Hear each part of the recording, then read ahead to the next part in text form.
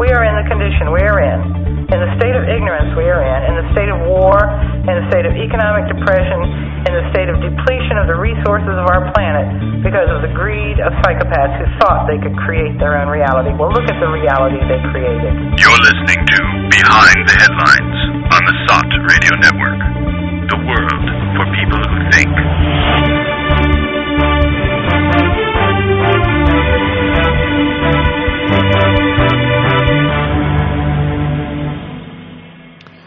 Hi, and welcome to Behind the Headlines on the SOT Radio Network. I'm Joe Quinn, and my co-host this week, as usual, is Neil Bradley. Hello, everyone.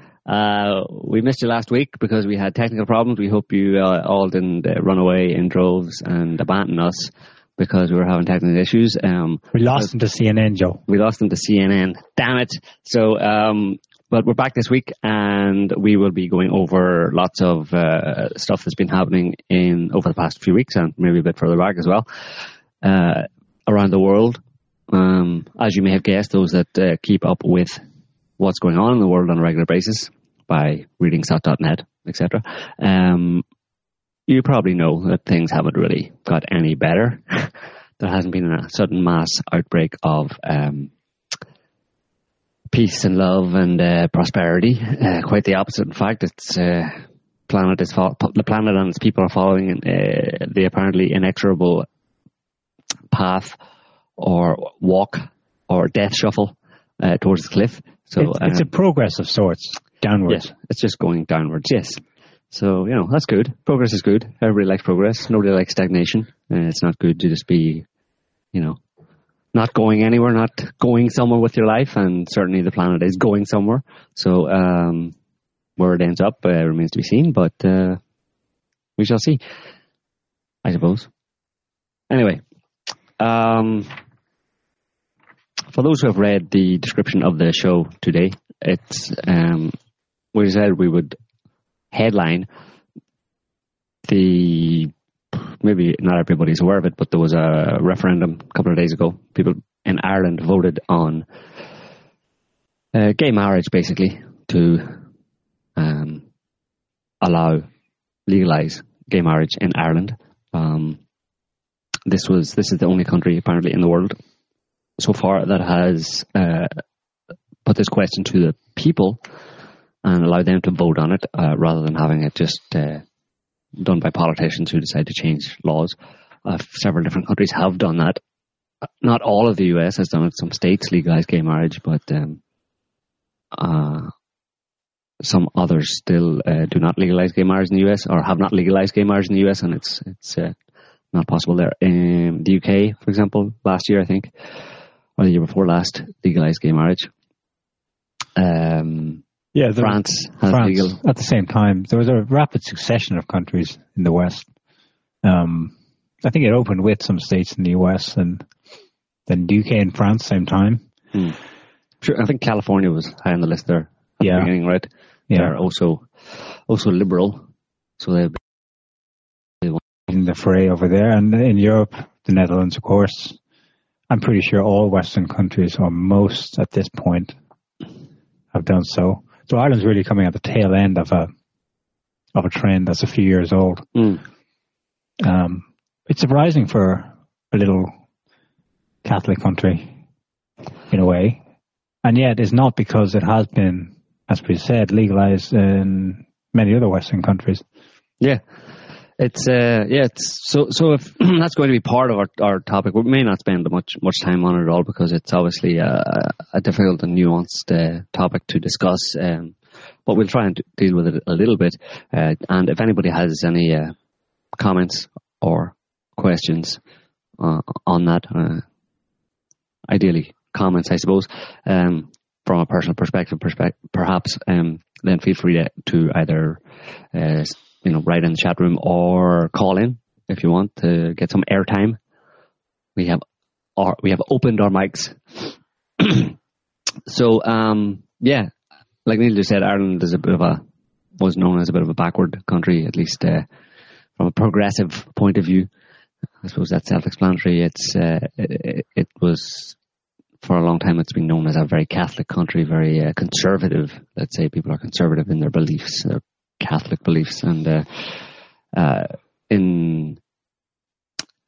gay sex was only decriminalised in Ireland in 1993, and apparently there was an informal poll then because it was decriminalised by the government. There was no referendum, but apparently only 1/3 of the country in 1993, according to polls, backed the decriminalisation of homosexuality.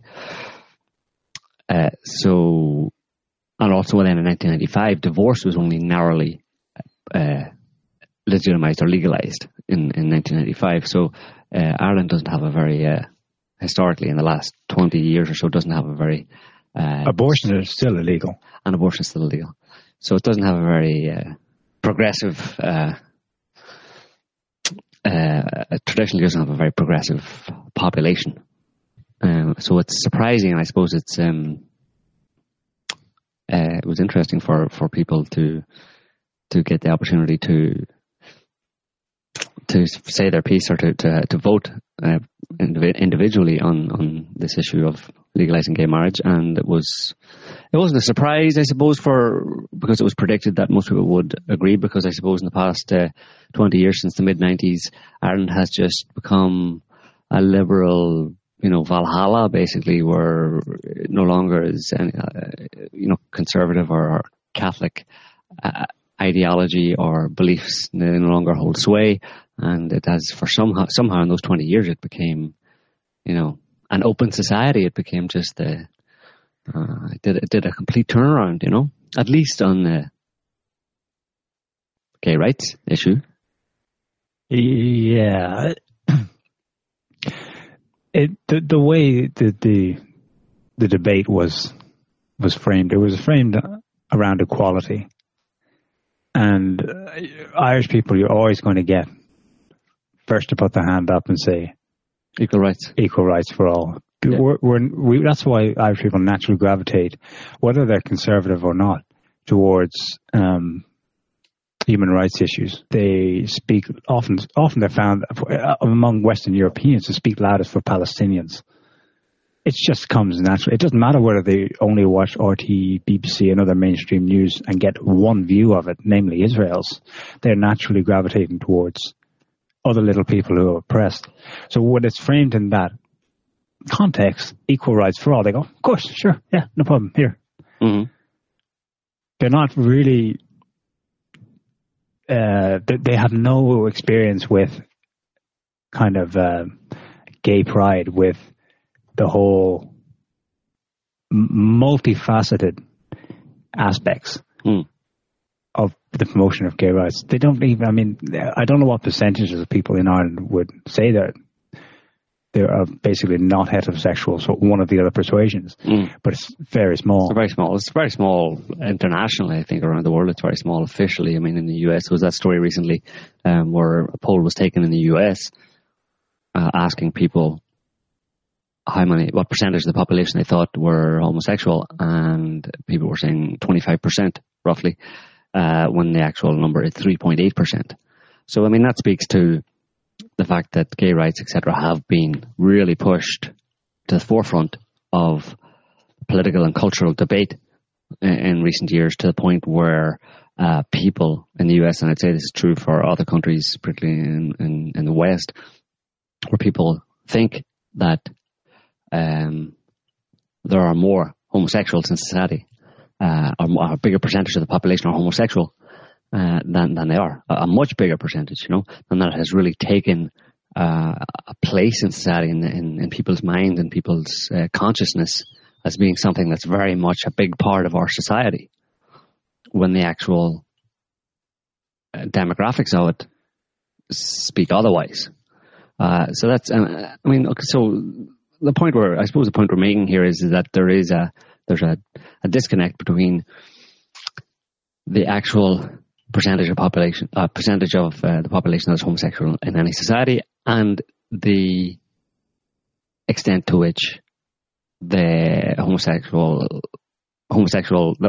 issue, or the gay rights issue, is given a stage on which to be debated, and to which it is debated, that it's debated far, far more than you would think it should be, given the number of people in society. So the question, that's separate from equal rights, because equal rights effectively should be just a small issue. In the sense that, I mean, I think that, for example, it seems obvious to me that people in any country in the world should not be discriminated against for their sexuality. That should never have been the case. And it should never have been brought up and allowed to get to the point where it's such a big, all-encompassing issue. It should never have really been an issue. There should have been, if necessary, there should have been, and it probably would have been necessary to educate people or inform people or have discussions, but on a fairly low-key way. And people of, other, let's say, homosexuals or gay people should have simply been a normal part of society, like normal members of society, without this massive, very large kind of propaganda that surrounds gay rights issue. That for me, that's an anomaly. But of course, you could say that it's because people were discriminated against for so long that is what has led to it having such a high profile, that they've had to shout loud and long to get to the point of having equal rights. So yeah, it's a thorny issue, obviously, and it's not black and white, it's not simple, but it's been made very simple. That's my problem, effectively, with the current state of the gay rights movement, and as it has been for quite a long time, is that it's presented in fairly simplistic, it's just about equality. When it's not just about equality. I mean, equality is important, and equality should be afforded to everyone. Let's talk specifically here on sexual orientation grounds. That's all it should be. I mean, that's the one issue that's being effectively debated here and discussed. Should homosexuals have equal rights for their sexuality? Yes, they should. And that's it. Now that when it's achieved, or let's say now that it's achieved in Ireland, for example, in the UK and France, can we expect to see a reduction in the level of gay rights propaganda movements or gay right movements in these countries? I don't think so. Probably because not. It's taken on a life of its own at this stage. As the head of Ireland's Gay Pride organisation, they organise a parade every year in Dublin, like in many other Western capitals. As he said after the result was announced, this year in June, we're going to have our biggest ever. It's going to encourage the increase. It's going to encourage an even greater presence of gay pride, and that's like Joe says, a thorny issue. But that's where people who have a strong enough opinion about it to either vote no if they're given the chance, or to advocate against it.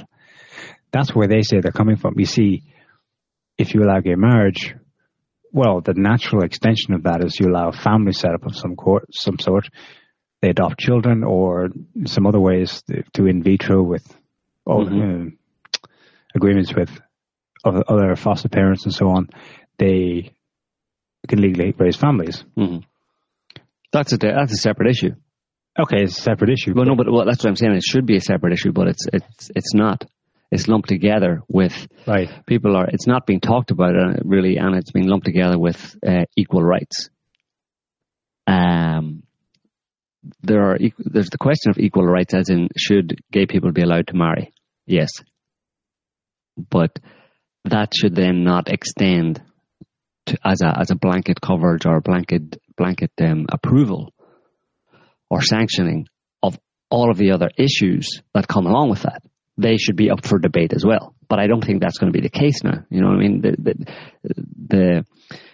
With the discrimination angle, which is justified, that has been used to kind of push forward basically full spectrum acceptance of all of the issues around homosexuality, and like you just mentioned, homosexual, for example, families and family units and children growing up, etc., with, for example, two men as parents. Yeah, that now is kind of, I get the impression that's not up for discussion anymore.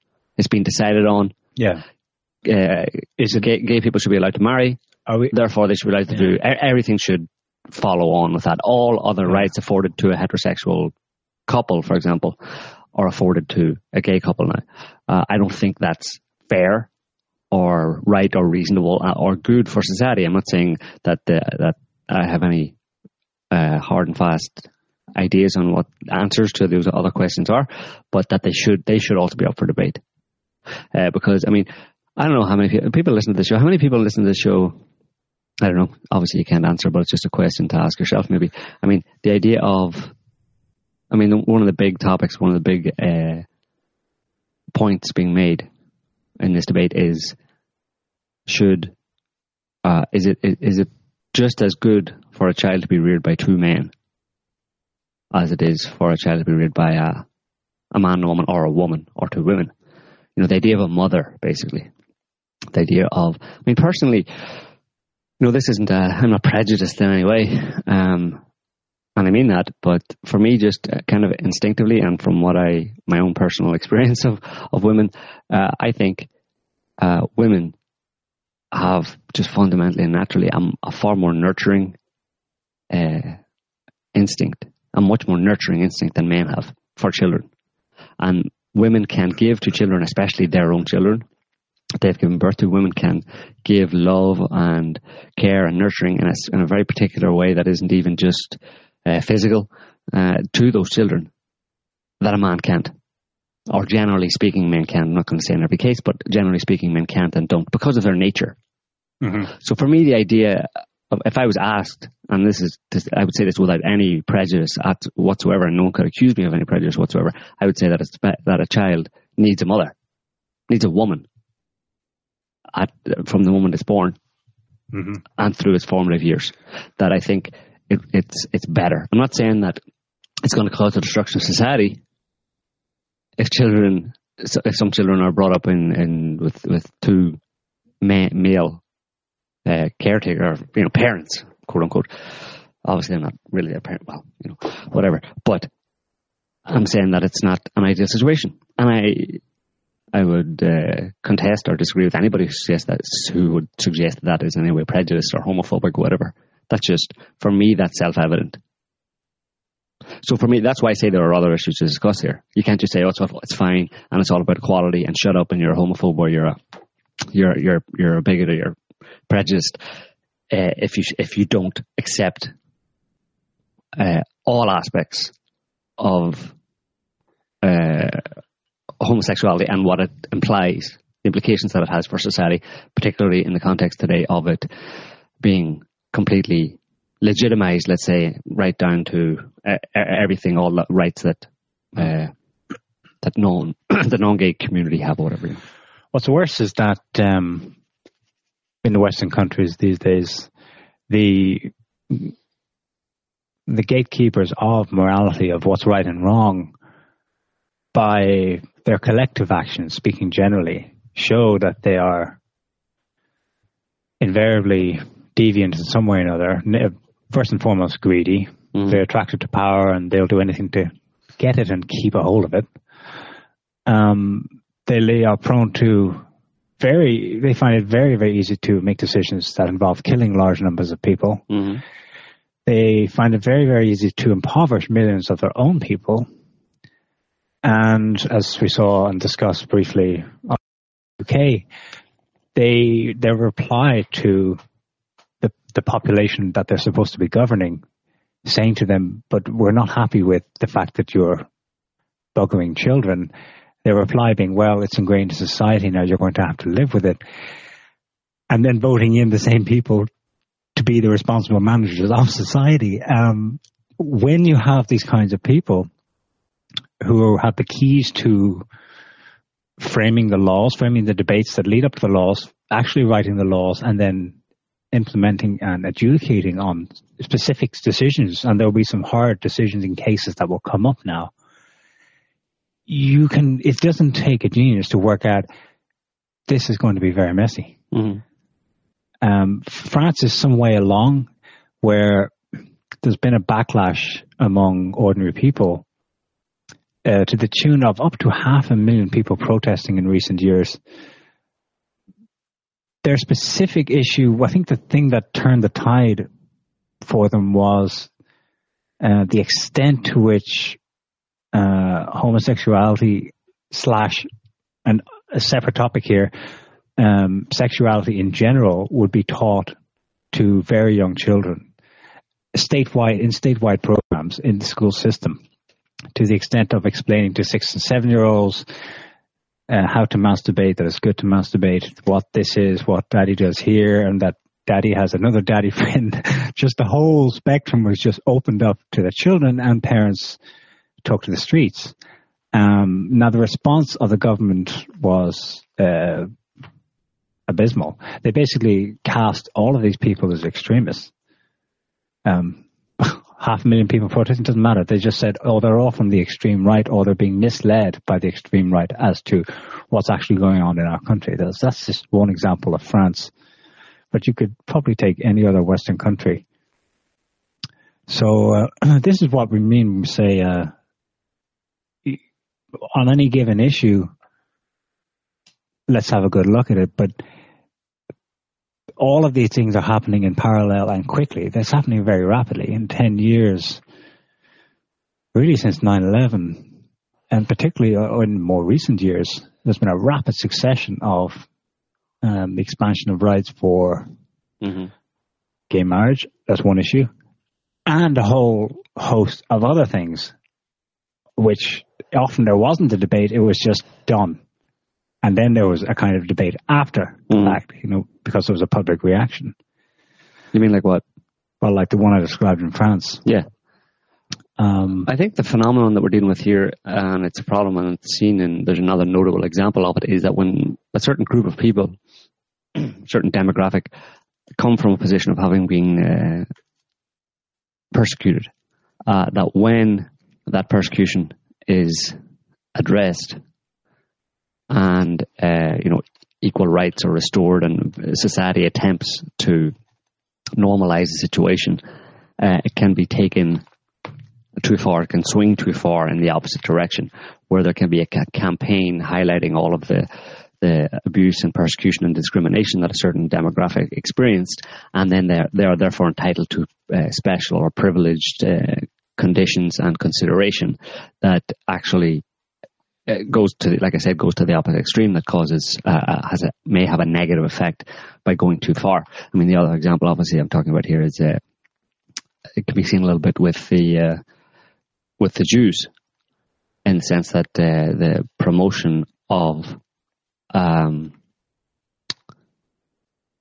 persecution of the Jews during the Second World War and the Holocaust today has led to for quite a long time, and today continues to lead to a silencing of any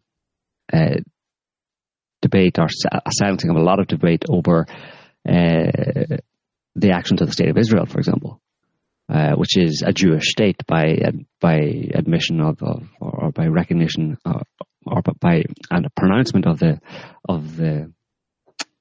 Israeli government that Israel is a Jewish state. It represents the Jewish people. It's the homeland of the Jewish people. So therefore, by that definition, what the State of Israel does, what the government of Israel does, and what is sanctioned by the Israeli people, is essentially those are actions that are taken in the name of Jewish people everywhere. So when anyone around the world has a problem with, for example, Israeli actions or persecution of Palestinians, it's very easy to bring up or to silence that by pointing to the persecution of the Jews in the Second World War and the Holocaust.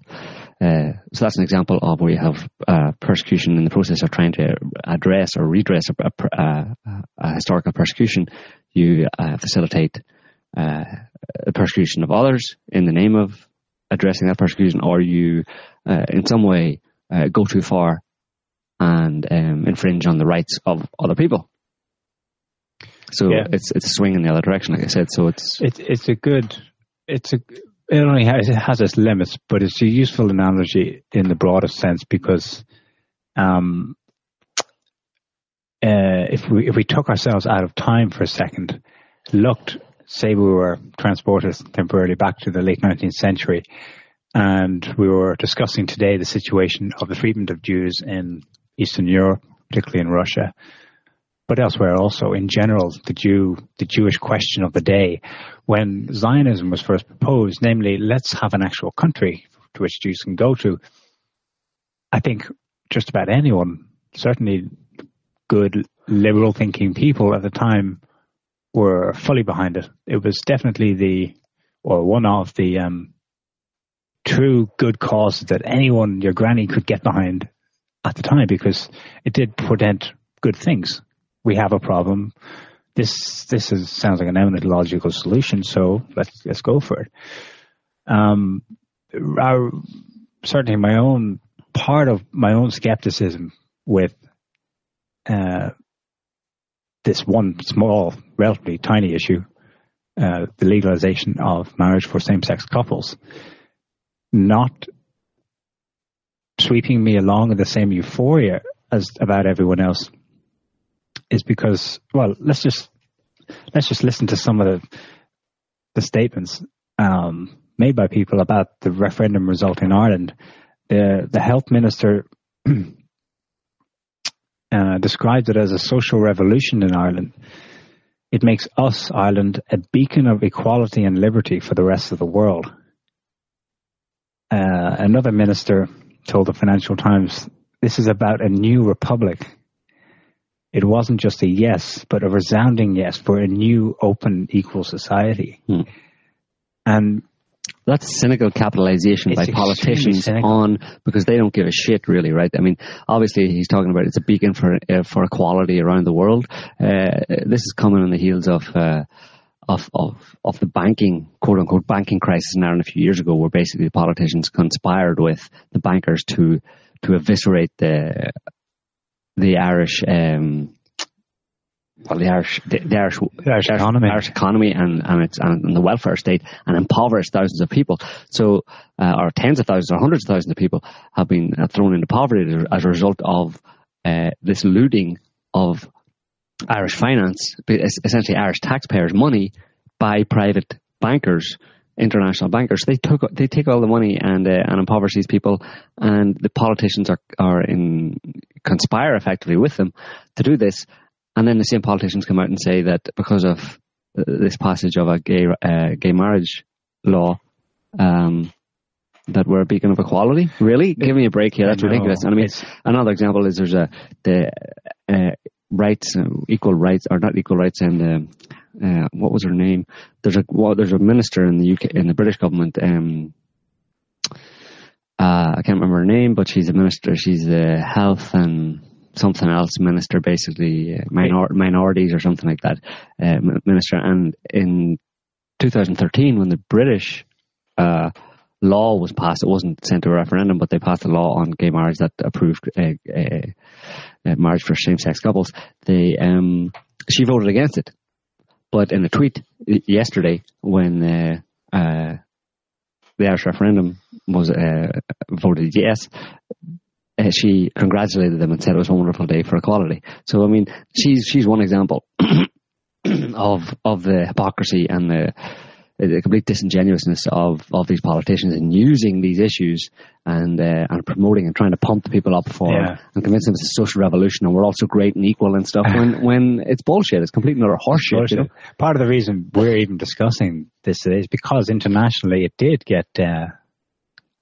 receive a lot of attention. I mean, because in recent years it's been a hot topic issue, and also because I don't know, it's like everyone wants it's like to be a good citizen, to be seen as thinking right, thinking straight. You're going to be thinking one way on this issue, but this means you're thinking like this guy, U.S. Vice President Joe Biden. issued a statement, we welcome Ireland's support for equality. #love wins. Yeah. This man is a definite psychopath. Does that not make you go, I'm euphoric along with the psycho? Okay, I'm just going to at least temper my euphoria here for a second. On the issue, it's good. Okay, equal rights. But do you think anything is going to get better for anyone as a result of it? No, it's to give people a day out cheering and shouting in the streets and feeling good about themselves and feeling good about their country, to cover up all of the ills, of which there are many. But that's, if you think in raw political terms, the last few years, I mean, scandals are coming out of the halls of power, like just pouring over the rafters. They're up shit creek. They barely get the majority of people to turn out and vote. In fact, in the UK, they get a minority, right? And then, 12% voted in a government that will decide things for the next 5 years. That's just one example. But they're in the midst of crisis when crisis. They're going to capitalize on anything that takes it away from them. And I worry for gay people in the long run, because you can bet that they'll just as easily put them out as a scapegoat to be attacked. Mm-hmm. Well, yeah, that's the problem. Things get worse. Yeah, that's what galled me the most about it, is that the people in Ireland and elsewhere are being led along by politicians. I mean, leading up to this referendum, there was a massive political campaign to push for a yes vote. Ordinary people in Ireland had felt that they had the support of the population, that they were united in their agreement that this was an equal rights issue, and we were going to be a beacon for the rest of the world if we agree that gay marriage should be legalized, and that it just means it's so wonderful for us, and the hypocrisy of these politicians in pushing that and capitalizing on that and using that for, like you just said, to cover up all of their own criminality is just disgusting. So I would much rather if people were to understand that and realize that, and not allow this kind of a referendum to allow the politicians to snuggle up to the people and say we're all together in this, we're all hermanos, we're on the same side basically, when that's obviously not the case, Yeah, and it's astonishing. It's not astonishing because it's a global trend, but with respect to Ireland, it's astonishing that this happens at the tail end of about 20 years of revelations, where it's now well established through countless public inquiries into child sex abuse scandals that for multiple generations since the founding of the state in the 1921 or 2, 1 in 4 children at every generation is sexually abused. Basically, it means the whole population has some kind of Stockholm syndrome, all the way up to the present day. And for all the money and all the openness in quotes, it wasn't really in the form of any truth commission. There were a few priests and a few maybe low people, a few bad apples went to jail briefly. Most of them were just demoted or shuffled around and moved. And you can bet that none of the real enablers, let's say, certainly not the actual perpetrators of specific crimes, ever saw any form of punishment. Where's the equality in that issue? Mm-hmm. That's Ireland. Okay, since Joe's mentioned the economic crash, Ireland right now is in a situation where it's practically under receivership by the IMF, by the European Central Bank in Brussels. It's not even in control of its own destiny. And they love lauding up this referendum, your freedom to choose, free. What we're free to do what? We can't create government policy because we don't have a government of our own. Yeah. I mean, this is after specific conversations were leaked. They're called the Anglo tapes, in which the bankers that set the ball rolling for the crisis, and one particular bank, Anglo-Irish Bank, appropriately named Anglo-Irish because most of our problems are linked up with the fact that we never really got independence from the UK. Anyway, the Anglo-Irish Bank, the managers are heard joking and laughing about how they're going to pull the wool over the eyes of various government regulators. And they got away with it. They effectively got the Irish people on the hook for something like 60 or 70 billion euros, of which they've already paid off a third in taxes and slashing public welfare programs. Child poverty rate has shot up again to the mid-1980s, early 1990s level, 20% for a country of 3.5 million. I mean, just think of the sick joke of that, where a good number of people who went to vote on this important issue have been shafted by the same institutions that would pat them on the back and say, well done, you made us look good. I mean, you made us look good. That's basically what it is. It's so disgusting. And the most recent, the backlash against the austerity measures, because Ireland's in debt to its eyeballs, is a public reaction in the form of protests against water charges. Now, a water charge is basically a tax against the water you drink and use to. It should be a basic right, you know.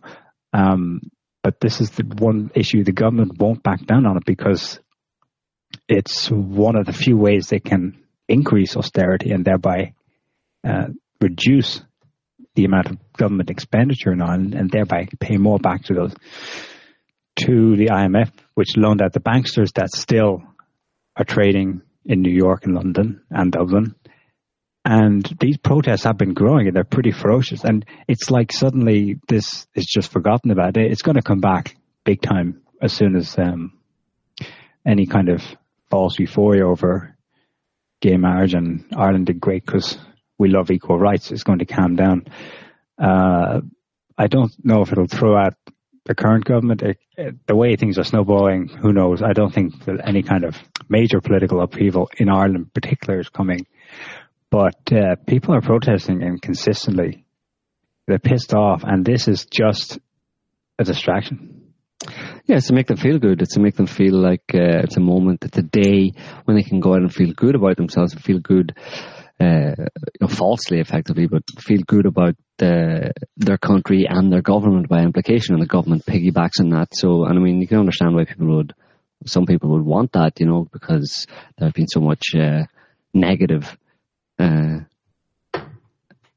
experience or negative events in Ireland and around the world over the past number of years, that people have been out, like you said, people are protesting against the government for so many things, and that gets a bit tiring, and it makes you realise that the creeping understanding or creeping recognition that things are not all going so well. You might look forward to a moment where you could feel happy or feel good, but that's not going to help anybody if it's essentially just creating a comfortable narrative to cover up the harsh truth. Because what this is about, a better word than equality would be justice. You could call it justice as well, social justice, in terms of gay marriage.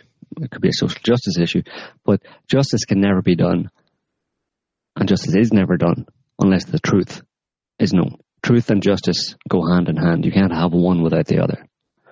It's never been the case that you could have true justice and a kind of a reconciling of abuse or persecution in the past, and a healing of that, unless you have truth, the full truth of the situation. And part of the core question around homosexuality and gay pride and gay rights, etc., is to do with truth, but it's never been spoken. I don't know if it will ever be spoken, or if it's even possible for it to be spoken. But the core debate, I think, that is behind the scenes here is whether or not homosexuality is genetic or a function of upbringing. There have been plenty of studies done, plenty of research has been done into that, but it's always inconclusive, and I think it has to remain always inconclusive,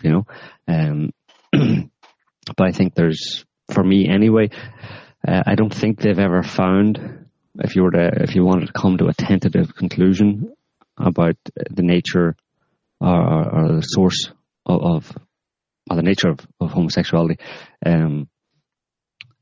I don't think they've found any kind of actual genetic marker. Someone can correct me if I'm wrong, but I don't think there's been a gene found that is a homosexual gene, essentially. No, I think it's largely anecdotal when gay people just, all they can say is, it just seems to me I was born that way. It's all I've known in my earliest experiences. So that's where you look into kind of modern cognitive psychology and the development of the brain in early childhood and the different kind of windows, imprinting windows as they're called, etc. That can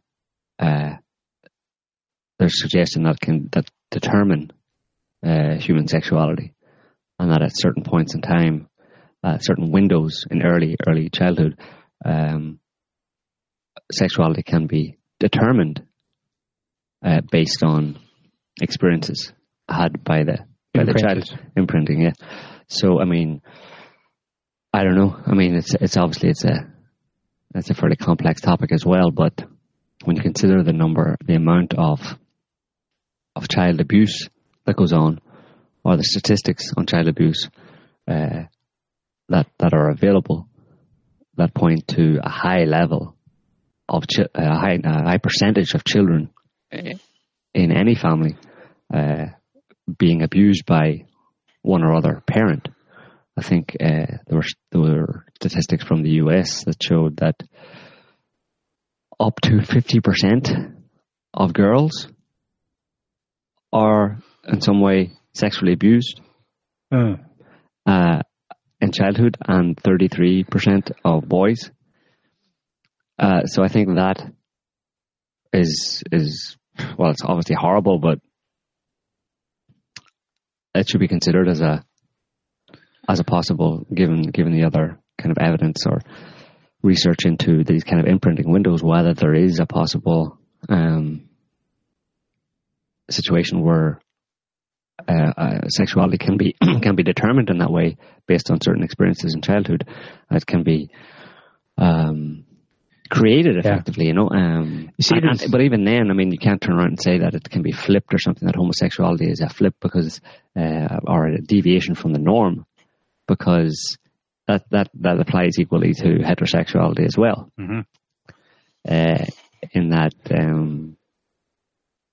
most people are, let's say, heterosexual because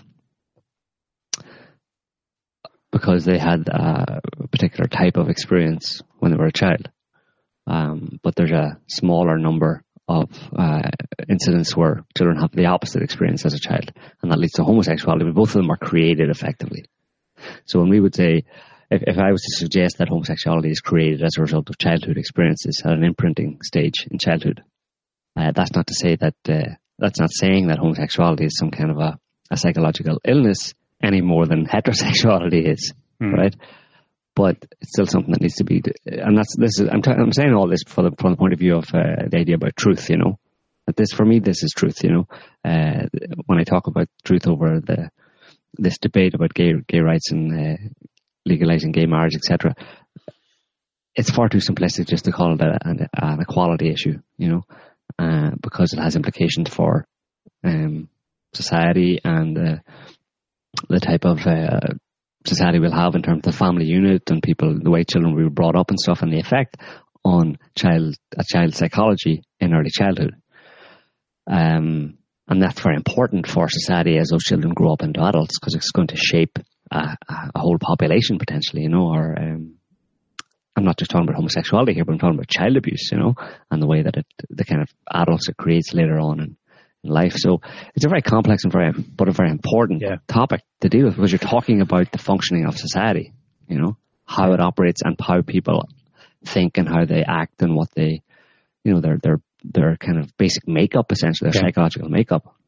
And that angle alone right there is by people into, oh, you're saying it's a deviancy. Well, no, because your starting point is the abuse in a quote unquote normal family. Mm-hmm. Mother and father, biological parents of the child. With even just emotional neglect, they don't have to be any outward signs of abuse of any kind. Mm-hmm. Emotional neglect is enough to interfere with what would otherwise have been a different path of imprinting that results in the situation. I know of stories where gay couples adopt children and they are raised happily. They live normal lives. They are straight themselves. They go on and do different things. There are obviously stories to the contrary as well. Mm-hmm. But Jesus Christ, it's the same with any heterosexual family. We have experiences with families that we all come from families that were disturbed in some way or another. Mm-hmm. It's the origin of fault and blame is so complex as to be out of this world. There is none to be found here. The ease with which you can take a hard and fast rule and answer and blame someone is totally contradicted by the direct interpersonal experiences. And we all have different stories. I mean, one of the saddest for me is a guy, he was older than me, but it was kind of friend of the family. One of their sons was gay. And it was still 1990s Ireland, so he wouldn't have been, openly wearing it on his sleeve or anything. He just got on with life. And he was a teacher, I think, a special needs teacher, and went out of his way to be seen as a good person in the community. He'd volunteer to help with school projects, with community activities. There was absolutely nothing bad was attached to his reputation. No one ever said anything bad about him. But his inner torment, it led to some bad relationship when he was in his late 20s, and he killed himself. And it was a shock to everyone because, why would he do that? That, I think, in this story, it's part of the pain that someone like that, who is so different in their inner makeup, trying to understand and to coexist in a world where people are different.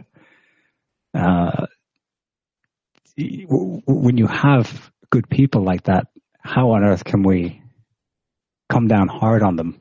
No, you shouldn't, but that's what I'm saying. I mean, at the very beginning, it should never have been the case. This is obviously asking for something that obviously isn't possible, has never been possible, but there should never have been a situation in any society where anybody, because of their sexual orientation, was discriminated against or was made to feel that they were an outcast or felt persecuted or discriminated against because of that. That should never have happened, and I mean, it's in a normal society and for normal humans, that's not a problem, It's dealt with, it's one of the complexities of the human experience that needs to be dealt with, but it can be dealt with,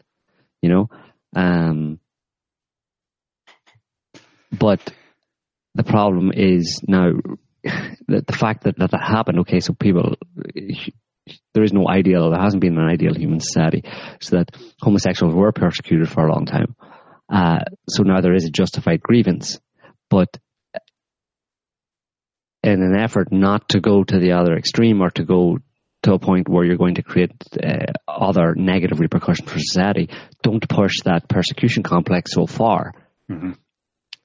There's what I'm saying here is for the gay community, there's a responsibility. There should be a responsibility not to take stock of the situation and not let the persecution complex lead to the creation of other social ills, and for everybody to sit down and have a reasonable, rational conversation about it. But that's probably not going to happen. But it's not going to happen because, like everyone, they're subject to masters at divide and rule. Yeah, who, seeing a division among groups of people, just exploit it. It's in their own nature, and there we do openly talk about a deviancy in their nature. Yeah, they're prone to psychopathy. Some of them are probably born that way.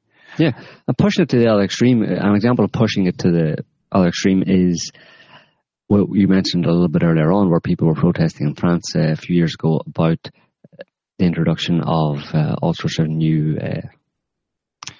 teaching methods and based on something called gender theory. Gender theory, basically, where it says that you're not necessarily, not only is your sexuality not defined, but neither is your gender.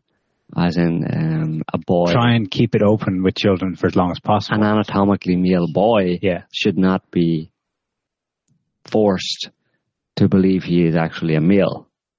This is an example of pushing it too far. and especially when we're talking about a very small percentage of the population, you have to start to wonder, is there an agenda? That's why you get these conspiracy theories about people saying that there's an agenda to make us all gay, because they see these kind of things. They say, well, it's 3.8% of the population in the US, for example, and yet somehow this has got into the national schools curriculum, where it's applying to all children. The other 96+% of children are being to some extent, maybe not indoctrinated, but they're being actively informed about the possibility that they may not be a boy, or they may not be a girl, and they may also not be. Even once they know,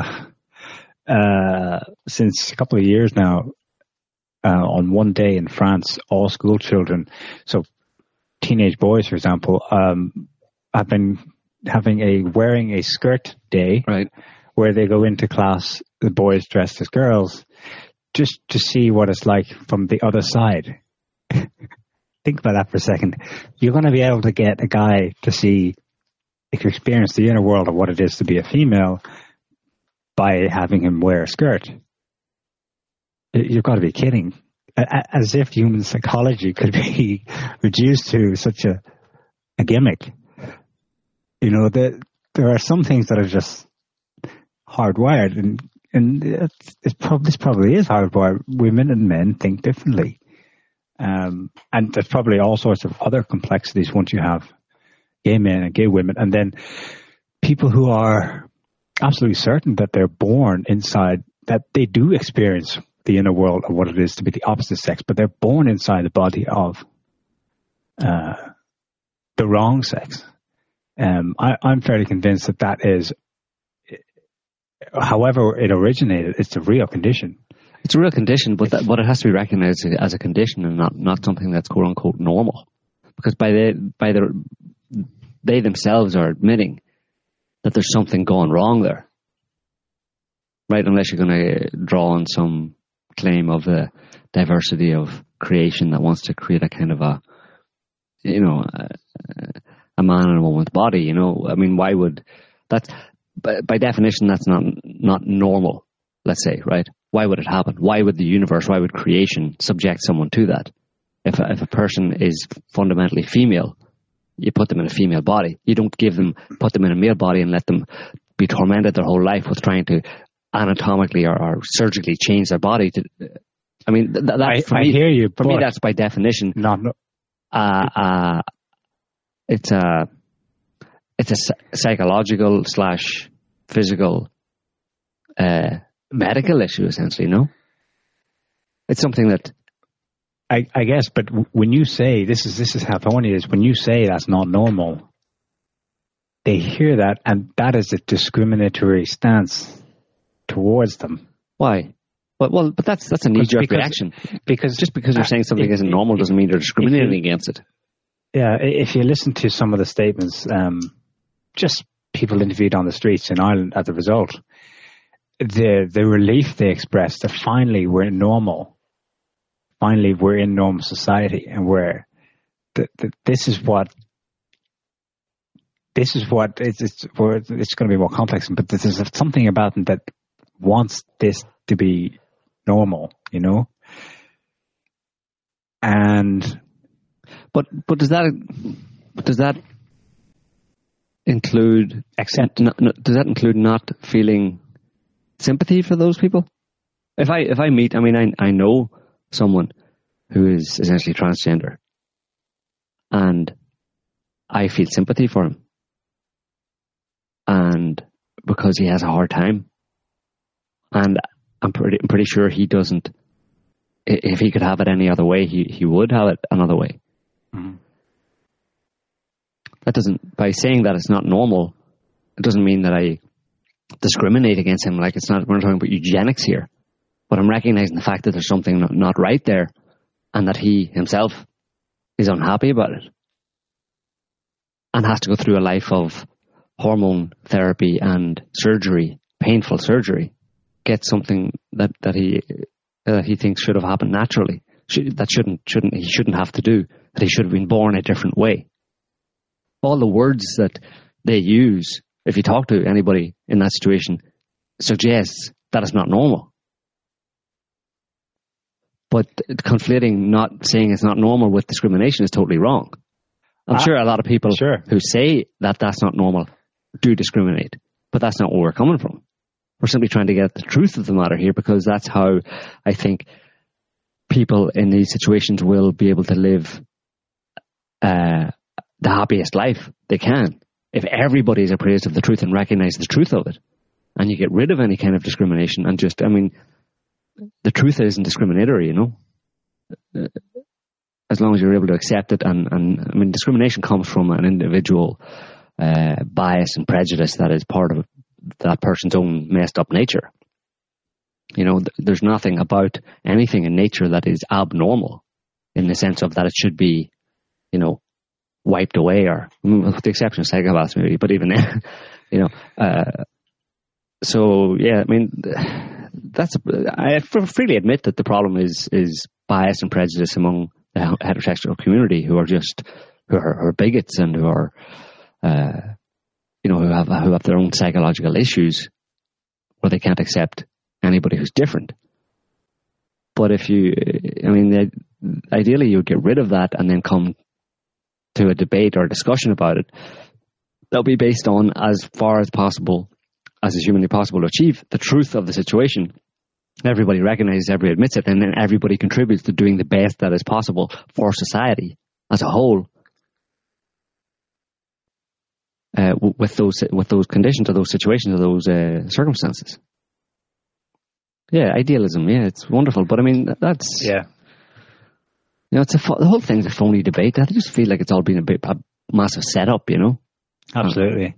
Another person from across the pond to chip in with her support was Miley Cyrus, who tweets, excuse my French, "Fuck yeah, Ireland." Now here you have someone who's clearly some kind of sexual deviant, probably psychopathic, certainly brain damaged, drug addled. I don't care what her sexuality is. What does she have such a strong opinion one way or the other? Miley Cyrus, you know? Yeah, exactly. Do you want her to be at the center of any moral discussion? No. She can be a role model for your teenage daughters, you know? Yeah, it's a whole liberal thing, you know? Anything goes. Infiltrates into this, you know, the Western, particularly US, promoted NGO, open society, you know, everything's acceptable. Let's just embrace everything, you know? Yeah. And they push that on people as a way to achieve another agenda. Yeah. That they're not telling you about. And that's why we're advocating that people should consider this issue very carefully and be, think hard about it and look into the specifics of it, and not be carried along in a wave of euphoria that is just a simple, comfortable narrative that you're telling yourself so you can feel better. I mean, if you're going to be a responsible member of society and contribute to society in any way, you have to think about things and not be carried along with political agendas. And that's exactly what this is. It's a political agenda more than anything else. Anyway. Yeah. We didn't solve any problems there. No, but at least we opened it up a little bit for that. It's a bit more nuanced than it's being presented. Yeah, and we're not getting carried away. I think the important thing is context. You know, people, the same politicians who are grandstanding on the stage with all of you pro-gay rights activists or pro-equality activists are then going back to the office to arrange a meeting that will involve signing off on warships blowing immigrants trying to escape a desperate situation in Africa that those same people created. So what we would encourage people is to try to tease out the issue that involves real people and their own moral stances, however way they ultimately fall on any issue. Right. Don't look separated from those who are completely incapable of morality. Who have no moral. They're not stance. with you. They're amoral. Yeah. I mean, just one more point. The British government obviously was, you know, applauding the Irish referendum vote, etc. But this is the same Conservative government who is going ahead with cuts of £12 billion to the welfare system, continuing complete destruction of the British national healthcare system and welfare system in the UK. And these are cuts that will impact most heavily on the poorest and most vulnerable, in particular those with disabilities or in need of social care. So these are politicians who are saying, yes, it's equality, it's a shining beacon of equality and rights for all. And once they've finished spewing those words, they'll turn around and carry on with their evisceration of the welfare system and the national health system in the UK that is going to severely impact vulnerable, the poorest and most vulnerable people, and particularly those people with disabilities. I mean, how can you square those two things? I mean, these people are obviously just, they're just, I don't know. I have no words for such people that I can say publicly. Anyway, moving on to other things that have been going on in the past few weeks. The Eurovision Song Contest. Well, it's interesting that it happened at exactly the same time. I know. And you have last year, you had Conchita Wurst. I don't know if any of our American listeners, there's a Eurovision Song Contest that has been going on for about 5,000 years now. Every year they have a group of supposedly amateur musicians from each country that are selected internally in each country by a popular vote, and they get forwarded to the Eurovision Song Contest. It happens in some European capital usually each year. Not necessarily capital, but in each country each year. Well, yeah, the winner of the last... Well, how did it start? They obviously picked someone to begin with. Yeah. But then each year, the winners from last year host the one this year, and then the winners of the national competition go ahead to a European Song Contest where they sing their songs, and it's all lots of flashing lights and fanfare and screaming people and stuff. And terrible music. But it's fun. Yeah, it's fun and crass and crap. It's political as well. It's political. They all vote for each other, you know. I think it was rigged. I think Russia ended up in the final with Sweden, and they were beaten to it by Swedish entry. Yeah, Russia came second.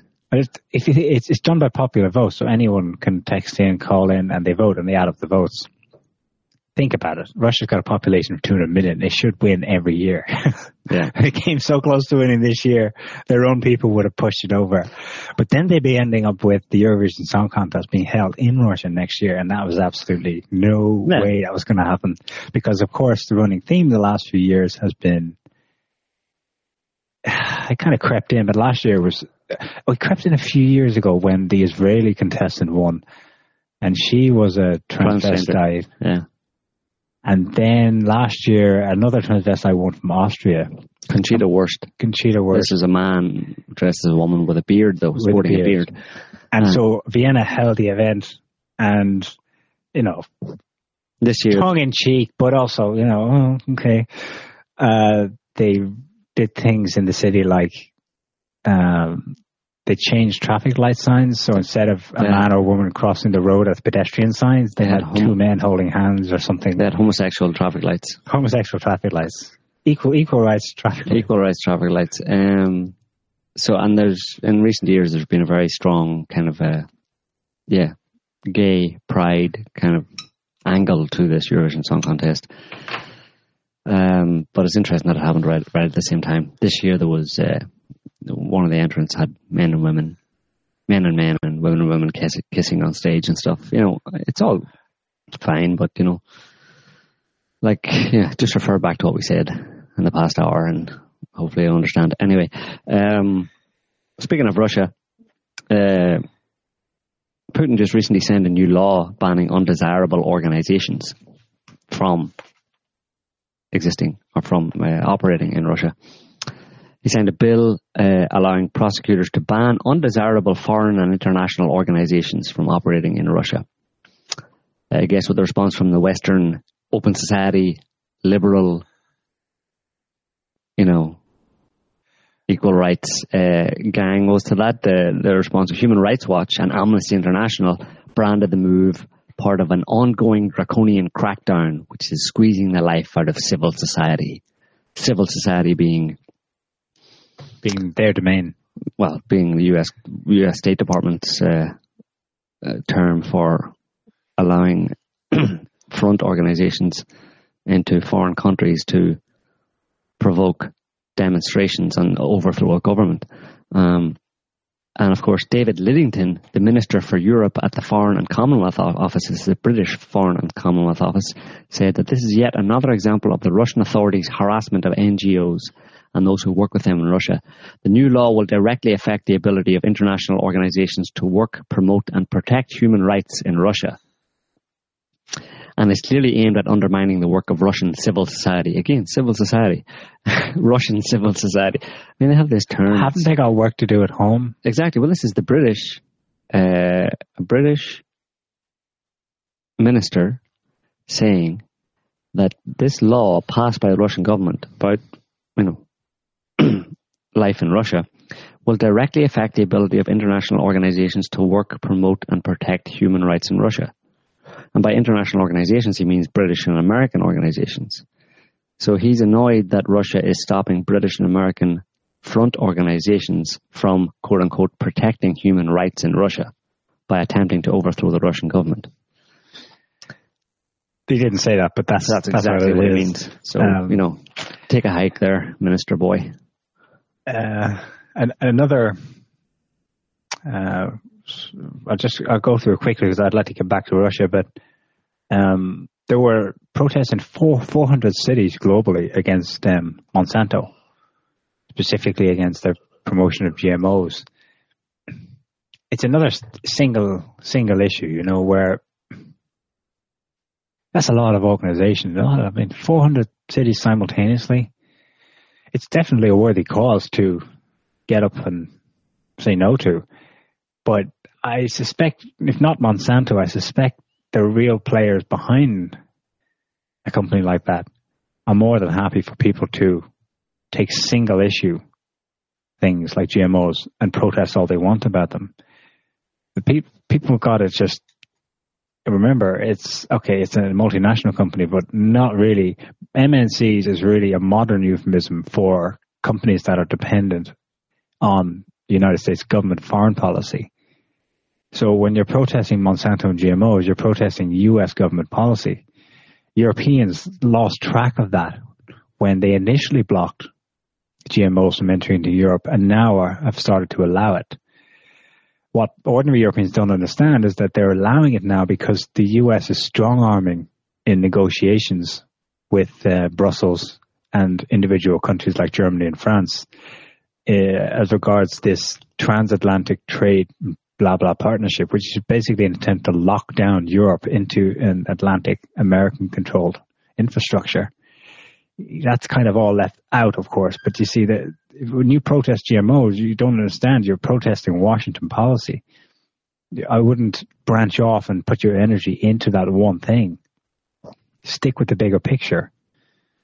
It's totally related to what Amnesty International, which is really a US / British organization, is doing in Russia. The two are not separate, On the Russia front, Norway is now Western Europe's largest supplier of gas. They are trying hard to,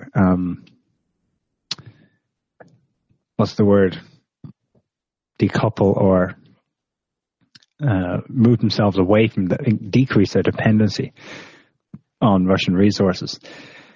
I don't think they'll get very far with it because there's only so much Norway can do for their Western Europe. They still have this massive elephant in the room, which is that Europe does not have sufficient energy needs. It needs to get it from somewhere. The choice remains geographical. It's either Russia or it's the Middle East. So, well, as soon as the US produces its 6,000 kilometer long LNG undersea pipeline, from Connecticut or something to Ireland might be the closest stop-off point. As soon as they get that underway, then I'll believe that they can divest from Russian gas. But divest, that's the word. But until then, in 2050 maybe. It'll be all she wrote by then, because at the rate China is building train lines and energy pipelines across Kazakhstan, in Russia proper, it'll be all over by then. I mean, obviously you can only build things so fast, but they're doing things fast. The deals are piling up one after the other. So yeah, they want to get hasty with that magical supply line of fracked gas. It won't happen anyway. The US, as we're seeing from public backlash in the US, even local authorities are concerned with so many earthquakes going off that fracking is just, it's pretty much run its course. They'll continue to drive stuff into the ground, but it's not going to go anywhere. The situation in Eastern Europe, you've probably noticed that another Eastern European country is undergoing a bit of a color revolution right now. That's Macedonia. Now, Macedonia is a tiny country of 2 million people. The last of the Balkan states that was in the former Yugoslav Republic to get this kind of treatment, if you like. I think what's tipping it is that after the Bulgarians, via John McCain and a quick call to Brussels, put the kibosh on another pipeline bypassing Ukraine and instead going to Bulgaria and then into Eastern Europe, the Russians, of course, agreed with Turkey that it would go across the Black Sea into Turkey and then Greece. Macedonia, kind of like we predicted, they read that well and they said, oh, that's interesting. That means it has to come up through us. And they started building work. They made a deal with Russia on the side, anticipating this terminal that would go into Turkey, eventually extending up through Greece and into Macedonia. And I think what we're seeing in Macedonia right now is the US response to the Russian response, which is to stir up as much shit as possible in Macedonia and get the right regime in there. So simultaneously you give headaches to Greece, which is the neighbor. Of course, the European Union. I mean, is there going to be another major flare-up of violence in Macedonia? Probably not. It's not such a big country as Ukraine, but it's definitely got some serious racial tension issues because a large part of its population is ethnic Albanian, which is Muslim. So once again, it's all about the Balkans. It's a 100-year pattern. It's amazing how the Balkans is like repeatedly a fracture zone for Western powers. Well, because it's the dividing line historically the dividing line between Western Europe and Russia and the Middle East. You know, it's a fracture zone, where it's a buffer zone essentially. It's been used as a buffer zone in this, century or centuries long conflict, effectively originally between empires. The Russian Empire and Eurasian empires, or Eurasian peoples, against Western Europe, and then later the US.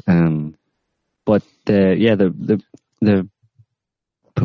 potential color revolution in Macedonia seems to have been, according to some people, as being directed from a NATO base, or partly directed from a NATO base in Kosovo, Camp Bondsteel, which played a major part in the bombing of Yugoslavia. Isn't it their largest base in Europe? Yeah. Yeah, it has massive, more than 7,000 troops in it.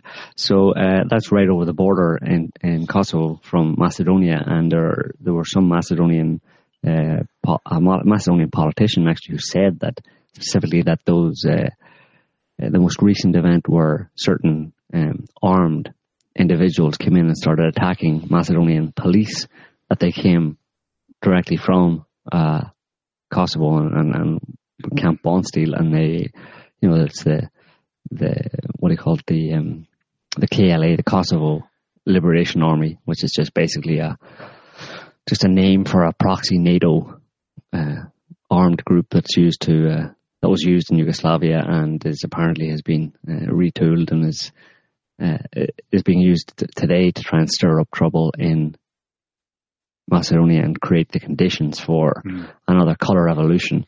Specifically, as Neil was saying there, to throw a monkey wrench in the works over the possible gas pipeline from Russia through Turkey, through Greece, into Macedonia, and on up into Europe. So the US is desperately trying to thwart or stop the Russia from finding alternative routes for its gas to Europe. So it's this titanic struggle going on between the US and Russia, with at this stage kind of Europe being being what is in play, essentially. European countries are in play, or the Western European, all of Europe, Western and Eastern European landmass. The EU is being fought over by the US and Russia, with the US taking a very much an aggressive, proactive approach, and Russia being a bit more smart about the whole thing and relying simply on its natural resources, effectively, and its natural the real politic, or the facts on the ground being that, listen, we have what Europe wants and you don't, so what are you going to do? And yeah, the US will try to do everything it possibly can, but it's fighting against hard facts here, but that never stopped the US in the past. Facts are funny things. They are what I say they are. From the conspiracy corner this week, a couple of humorous pieces from Veterans Today. US-backed terror group planning nuke attack on ... US. I mean, that's thought about George Bush and his gang. They're going to nuke us, It's who? ISIL. ISIL, yeah. ISIL, IS are going to. They say they're going to buy some nukes from Pakistan. Yeah. And they're going Pakistan, which is 100% CIA, MI6 controlled, by the way. If it does come from there, you'll know where it came from. It's just scaremongering. What's the latest in Operation Jade Helm? Oh, are they come to get us yet? Just before Jade Helm, but staying in the US, major protests going on off and on. I mean, American listeners probably know more about it than we do just now. But I read here that last night, 71 people were arrested in Cleveland after a cop was found not guilty for shooting dead yet another unarmed black man and a woman in a high-speed car chase back in 2012. Right. So you see, that's the whole case now. 2012 is 3 years ago. But it takes that long. It takes that long. But when it comes to there's some kind of decision, a court case or whatever, people are now primed because they're expecting it. And it takes one thing and there's a mass, There's probably dozens of those cases that are still brewing and waiting to be released. This one was, it was these two, a black, a man and a woman, who were just pulled over by cops, because I think some kind of traffic violation, and they pulled over, but then when the cop approached the car, they just took off. So that ended up, I think it's something like 60 police cars were involved in a chase then. Just find their address and call them later and say, listen, you're going to have to... Right, yeah. Or try some reason. Yeah, but they got 60 cars and obviously they're all pumped up. The cops are, thinking that this is, World War III has just broken out, and they're all stoked for the chase. And because their authority wasn't respected. You didn't respect my authority. How dare you not stop for my authority? So 60 cars end up chasing them, and one cop then just...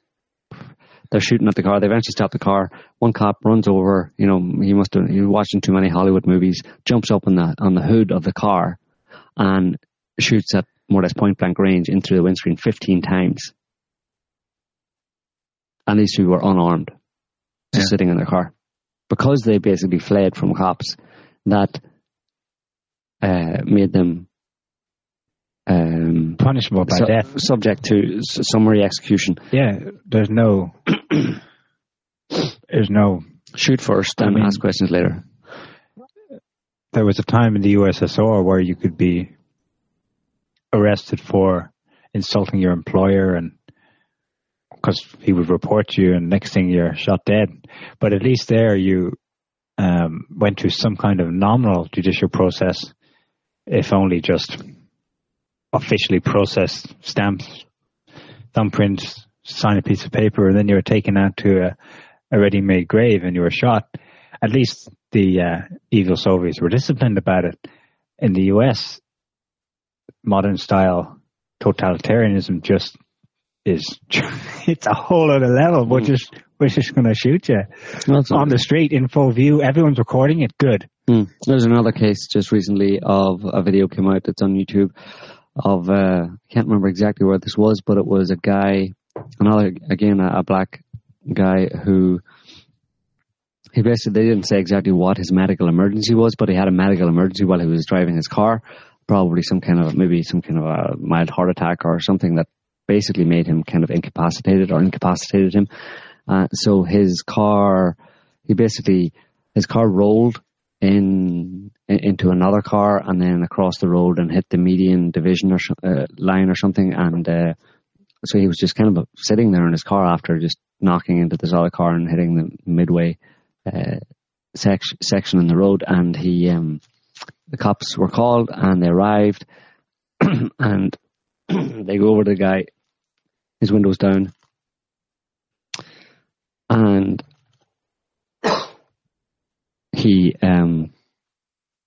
they're shouting at him, but he's unable to respond. So instead of thinking, okay, this guy might be in medical trouble, they taser him a couple of times and spray mace in his face for like about 5 or 6 seconds, like directly in his face, and then drag him out of the car. And the guy was actually probably having a heart attack.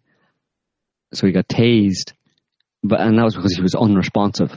You know, he was just sitting in his car, unresponsive, couldn't really say anything. So they said, okay, this is obviously a serious threat to my life. I need to tase this guy. Lucky he didn't get shot, you know. If you do respond, you're resisting arrest, then you get tased.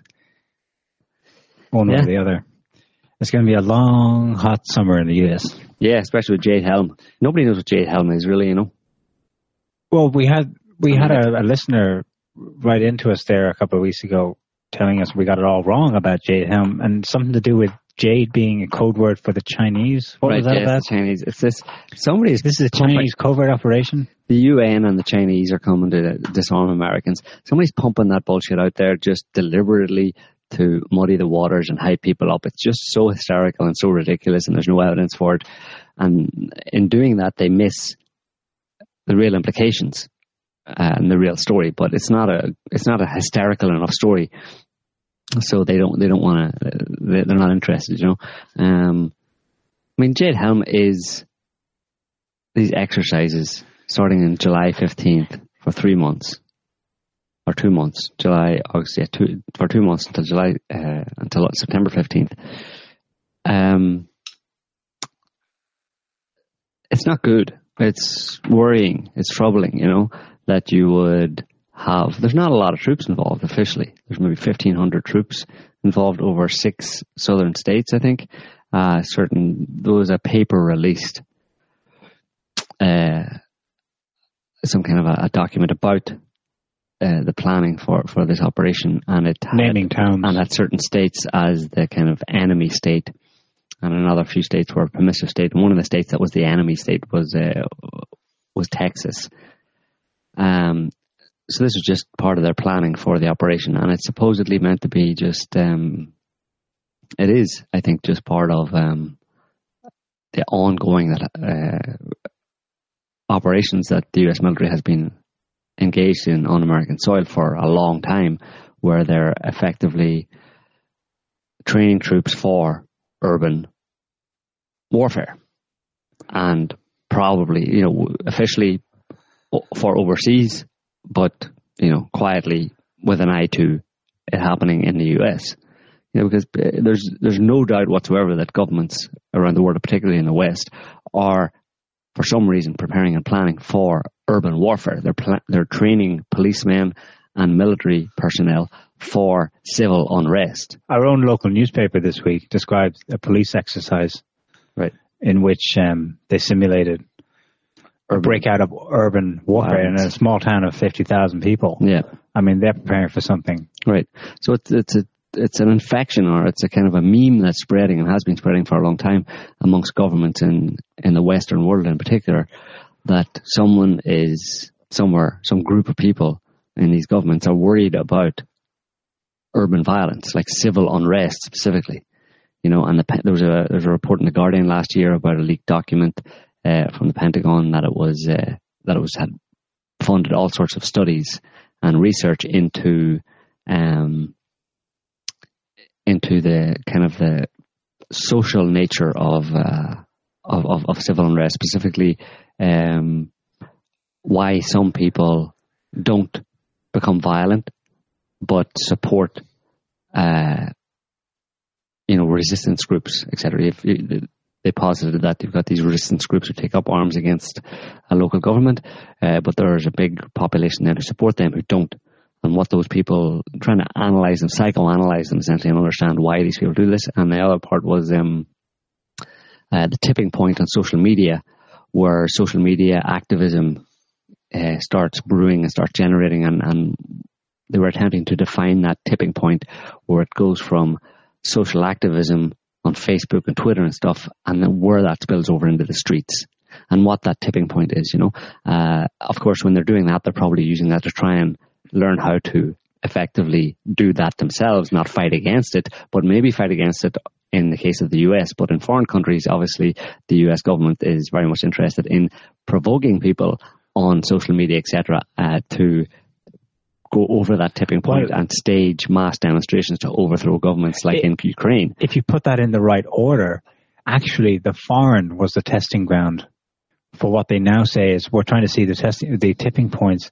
Well, they have a damn good idea because they've been practicing them for 10 years in other countries. Well, they've been doing it in other countries, yeah. But in the US, in the US, they would be looking to either stage manage it themselves or prevent it from happening, be on top of it to stop it happening in the US. Because, the rule is, social revolutions and open society and equal rights, etc., it's all good in foreign countries where we want to get a foothold, but not in the US. Not back home. No Twitter campaigns, please. We're American. Oh, on the other hand, is there not an element of a managed colour revolution to what's happening in the US? Well, yeah. I mean, it could be. There's certain themes going around.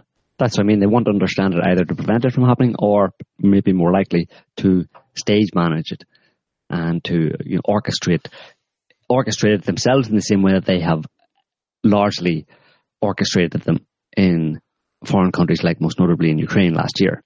I mean, the US government and its... everywhere. Cuba, Moldova, Kyrgyzstan, but I mean, Romania, they've done it dozens of times. Well, of course they've done it, but I'm talking about last year in Ukraine. Most recently, they did in Ukraine, and they were all over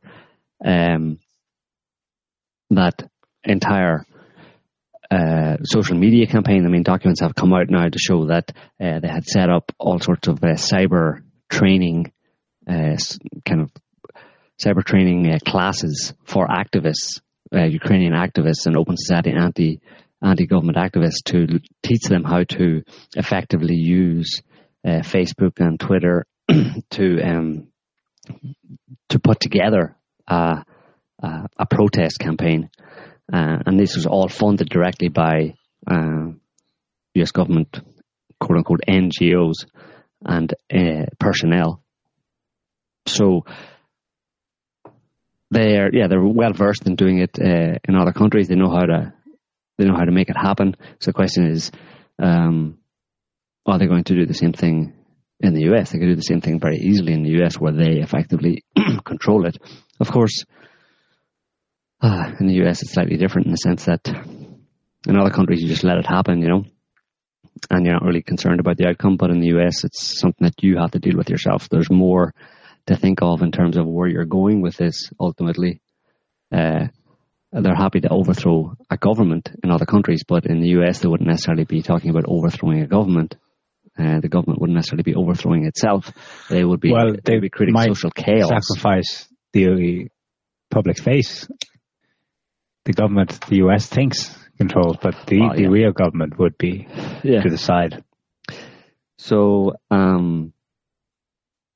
that's what people are conflating that with kind of Jade Helm. That it's a part of a plan to institute martial law to disarm Americans, etc., etc. But on the face of it, it just looks like another one of these many military training exercises that have happened in the US in different places over the past, forever really. People are right to be alarmed about it to the extent that it's a larger operation. It's the biggest one, officially the biggest one they've ever done. And there are other movements as well. There's something called direct or rapid something. There was a movement of 1,600 troops and tanks in Colorado, which was out of the ordinary. Local press reported on it. Independent of Jade Helm is taking place right now. There are other troop movements. There are other drills. Drills are going on all the time. At some executive level, this Jade Helm type drills probably dovetail with managing Twitter revolutions in the US. Well, they think or they hope. Just be aware, keep an eye out. It's unlikely martial law would come from this specific operation. It could, though. No, but it's scary in the sense that you're going to have across, a lot of it's going to happen across, rural areas, but it's also going to happen in urban areas. You're going to have nighttime flights of military planes, helicopters. You're going to have troops running around the streets. Not, like we said, not a large number, but maybe officially 1,500 military personnel, including some Marines and Green Berets and Navy SEALs. And the idea is to infiltrate and exfiltrate personnel and equipment into areas and back out of areas. So it's all part of standard kind of officially standard training. And part of the training they're testing is that they go unspotted by the local population. Right. That's part of it is so that they can operate incognito. And like we mentioned in a previous show, I think they've asked for ordinary people in certain cities to try and see if they notice anything unusual, which would be spotting these plainclothes military personnel. So the whole thing is just kind of unnerving if you can imagine it happening where you are. This is not the kind of thing you'd want in your local community or in your local city or town. It's just, it points directly to a real militarization of society effectively, and conditioning the American people to things that really are unacceptable and should not be happening in civil society, if we can use that term. So, but yeah, it's on that to that extent, it's normal, which is absolutely not normal, but it's normal these days in a militarized, burgeoning police state like the US.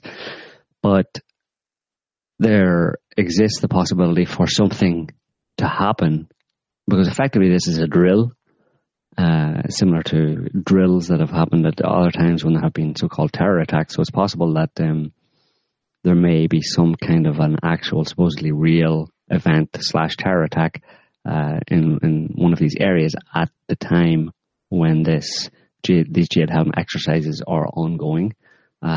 So if there's a possibility for some kind of a crisis to occur this summer, it may well happen during these Jihad Helm exercises, but it won't be the reason, or the Jihad Helm exercise won't be the origin of any kind of a crisis or a terror attack or a clampdown or a lockdown or some kind of martial law.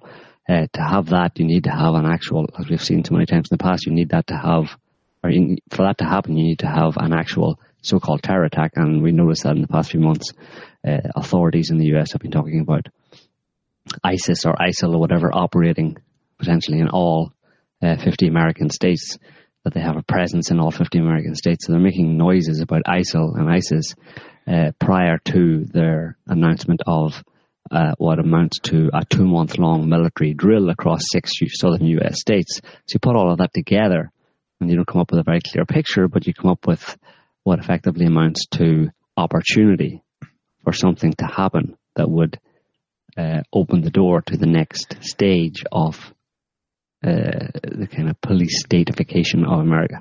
Does 50 states include Alaska? Yeah. So watch out for ISIS types there. Instead of wearing all black hoodies and stuff, they're going to wear all white. You see, they'll blend in with the snow and stuff. Exactly. be careful. If you're wearing polar bear suits. Speaking of ISIS, confirmation for those who may have been wavering in doubt. A secret Pentagon report reveals that the West saw ISIS as a strategic asset, not threat. This is a detailed article based on leaked information by Nafiz Ahmed. He's the journalist who used to write for The Guardian. Still does. I think he was fired for being too much of a journalist. Well, I think he's independent now. He had that. He wrote that report I mentioned last year in 2004 about the Pentagon doing those studies in 2014. Yeah, I think he was fired after that. From the get-go, but in their own words, ISIS is and always will be an asset. What it means is that it serves. Well, officially, this government policy. The furthest this report goes is saying that they knew that it was going to happen. Effectively, they could see that through their support, the US support, and the Gulf states' support of Al-Qaeda types, and Syrian rebel types from 2011, from the beginning of the so-called Syrian revolution. That was effectively a color revolution in Syria with the help of the Gulf states. That these US Department of Defense, Pentagon analysts knew that it would create a group like ISIS calling for or trying to create an Islamic State, but that in that knowledge they actively supported them because they wanted to get rid of Assad as a way to screw over Russia and mainly Russia. So they were happy to go along with that. So any suggestion that you might be hearing and have heard from Western governments about how they are the implacable enemies of ISIS and they're doing everything they can to stop them is complete and utter bullshit, as reported or as evidenced directly by this Department of Defense report that says that they knew this was going to happen. They actively conspired in the creation of it by funding and supporting the Gulf states and directly funding and supporting these so-called Syrian rebels, which from the very beginning really were ISIS. So there you go. It's all interesting. Yeah.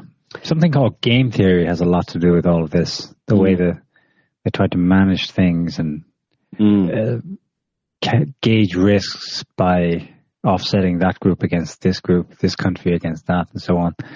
And the weird news this week is that John Nash and his wife were killed today when they were thrown out of a taxi in a car accident in New Jersey. I mean, wow. This is the guy who was a mathematician, got some fame for his math, but he's more famous for being the subject of the Oscar-winning movie A Beautiful Mind, and he's played by Russell Crowe.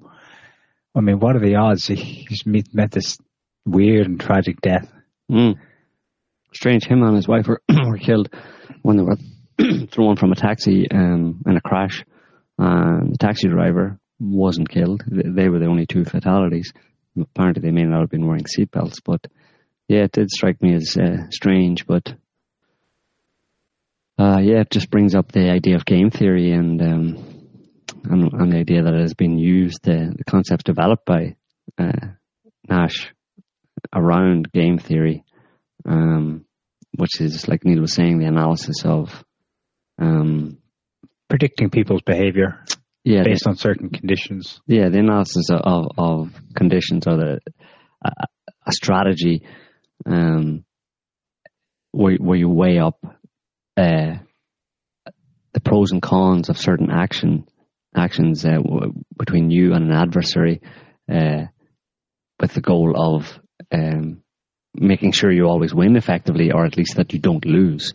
Yeah. And that's been always the US government's, obviously, or any empire. It's been their agenda. Their goal has been always to either at the very least not lose and ideally win in any head-to-head you take head-to-head with an adversary, and the permutations effectively of what you can do, what they can do, and where it goes down if you follow it. That's kind of like chess, you follow it down the line and see well, it's not really like chess, but you follow it down the line to see ultimately how you can ensure that you win and your adversary loses. You know, it's a strange kind of it's a strange discipline to even get involved in, or even to try and develop a theory about. I suppose it's natural at the same time, but I mean, it requires that you have an adversary essentially all the time. You know, it requires that you are in a battle, in a war against other people for to win something. You know, I suppose that's the definition of Western governments. They've been in it to win it from the very beginning. The world is ours.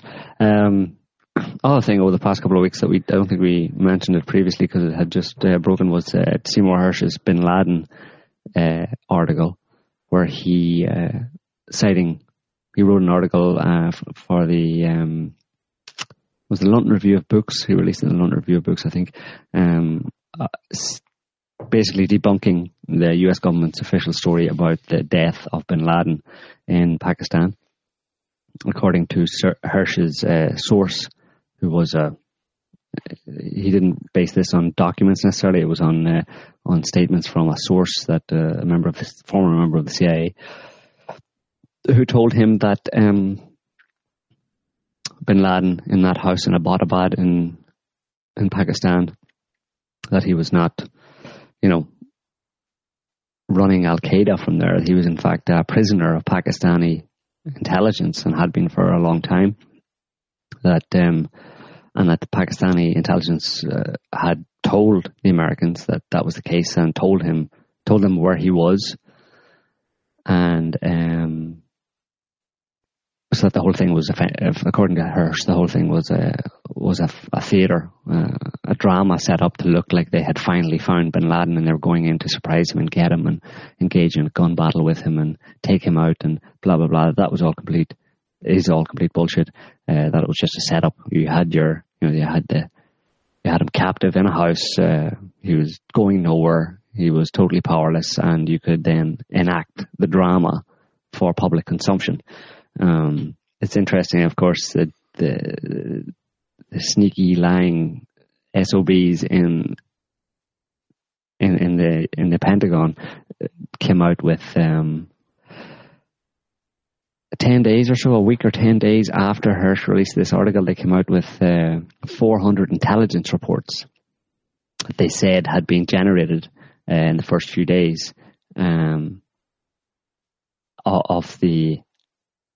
after they had raided Obama's compound. They got all of this information, and it had generated 400 intelligence reports, and they released some of these intelligence reports and some of the documents they claimed they had taken from the house, showing his Al-Qaeda's operational structure and how it organized itself and what it was planning to do, etc., etc.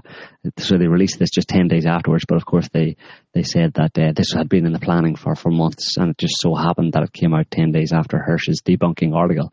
But and they, the media jumped on it and tried to claim that this was evidence that the official story was true. But nothing in the documents that were released contradicted anything Hersh said. Nothing in the documents released proved the official story. So it was a bit of a smokescreen, and largely the media has ignored Hersh's article. But it's interesting because it in itself is really probably only a limited hangout, because Bin Laden, as most people with any sense suspect, died a long time ago, 10, 12, 13 years ago. And since then he's just been a phantom. But at the very least, Hersh is quite convincingly debunked the official story and shown the US government and its intelligence agencies as being the bullshit artists that they are, and that they fabricate reality. In the sense, they fabricate the reality of the war on terror, and they fabricated effectively the drama of the capture and killing of Osama bin Laden. That much, if you don't want to go the full hog and say that he died 12 years ago, you can be fairly sure, based on this evidence from Hersh, that the American government blatantly lied about that operation to capture Osama bin Laden, that he was basically a sitting duck, and they just created the drama around it. One thing that Hersh was accused of was one rebuttal to his argument was that, you probably heard this one before, it was that the US government could not have sustained such a false narrative about the bin Laden raid for 4 years, given that all of the thousands of people, American soldiers, seamen, airmen and intelligence officers and Pakistani military and civilians who must have known the truth about it. So how, with so many people knowing the truth, according to Hersh, how could they have covered it up? Of course, there was reports, and there's a BBC report, if anybody wants to look it up, at the time, where people living close by to the supposed bin Laden compound at the time spoke to the BBC, locals living there, and said that no, Osama bin Laden wasn't in there. I know the guy who lives in there. That's not Osama bin Laden. He's never been here. So this is, these are reports the BBC were getting at the time. But of course, they ignored those. Well, what do those people know? But anyway, this argument about they couldn't have covered up such a conspiracy that would require the involvement of so many people for so long probably reminds people of the 9/11. One of the arguments about 9/11 being a conspiracy, essentially, is that how could you cover up the truth about 9/11 when so many people would have need to be involved? So it's the same argument that's being used to try and reject Sersh's evidence, but Hersh himself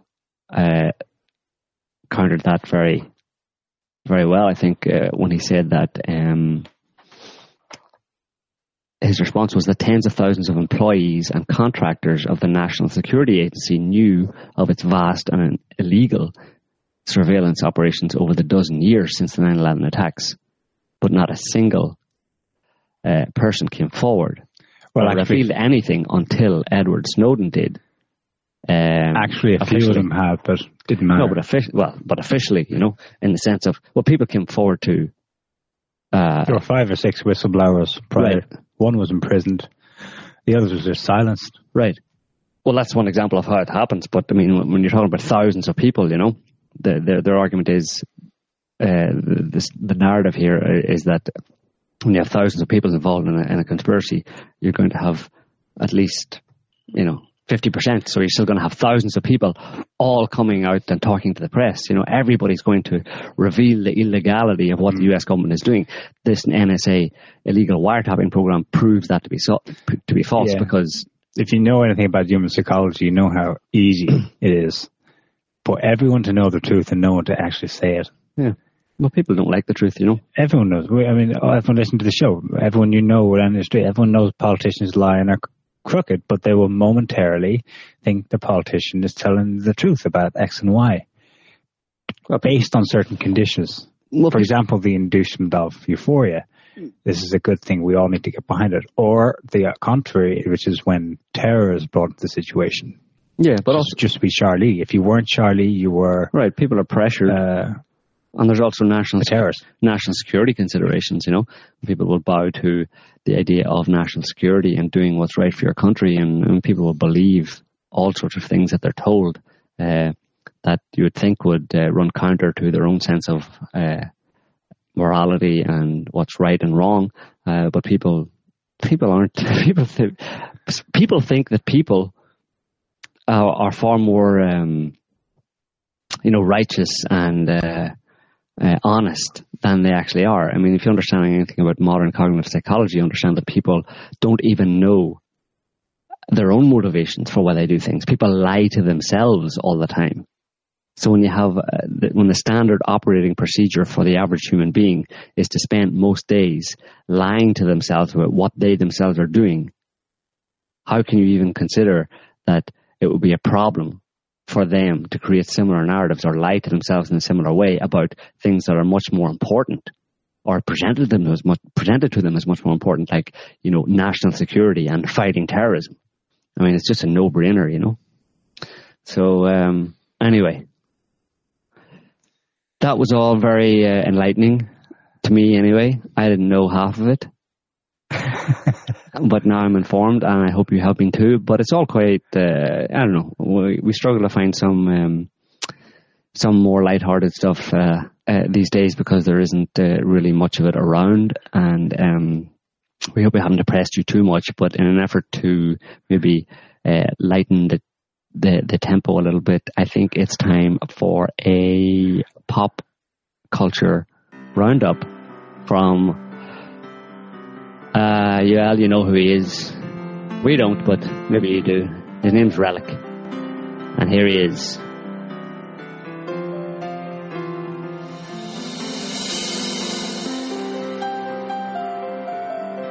Well, hello and welcome. It's Relic here again, inviting you all in to spend some time with me in my little one-room log cabin that I call home, where we'll sit together by the fireplace and have us a little chat about all the comings and goings of all those ultra-famous people down there in the city of Los Angeles, California.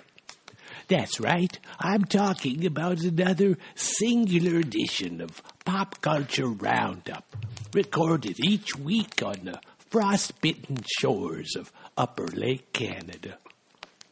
Now, every winter round here, there are many elderly and retired people from all over this fine country who pack up and head down south to warmer climes, probably to escape the bitterly long cold winter.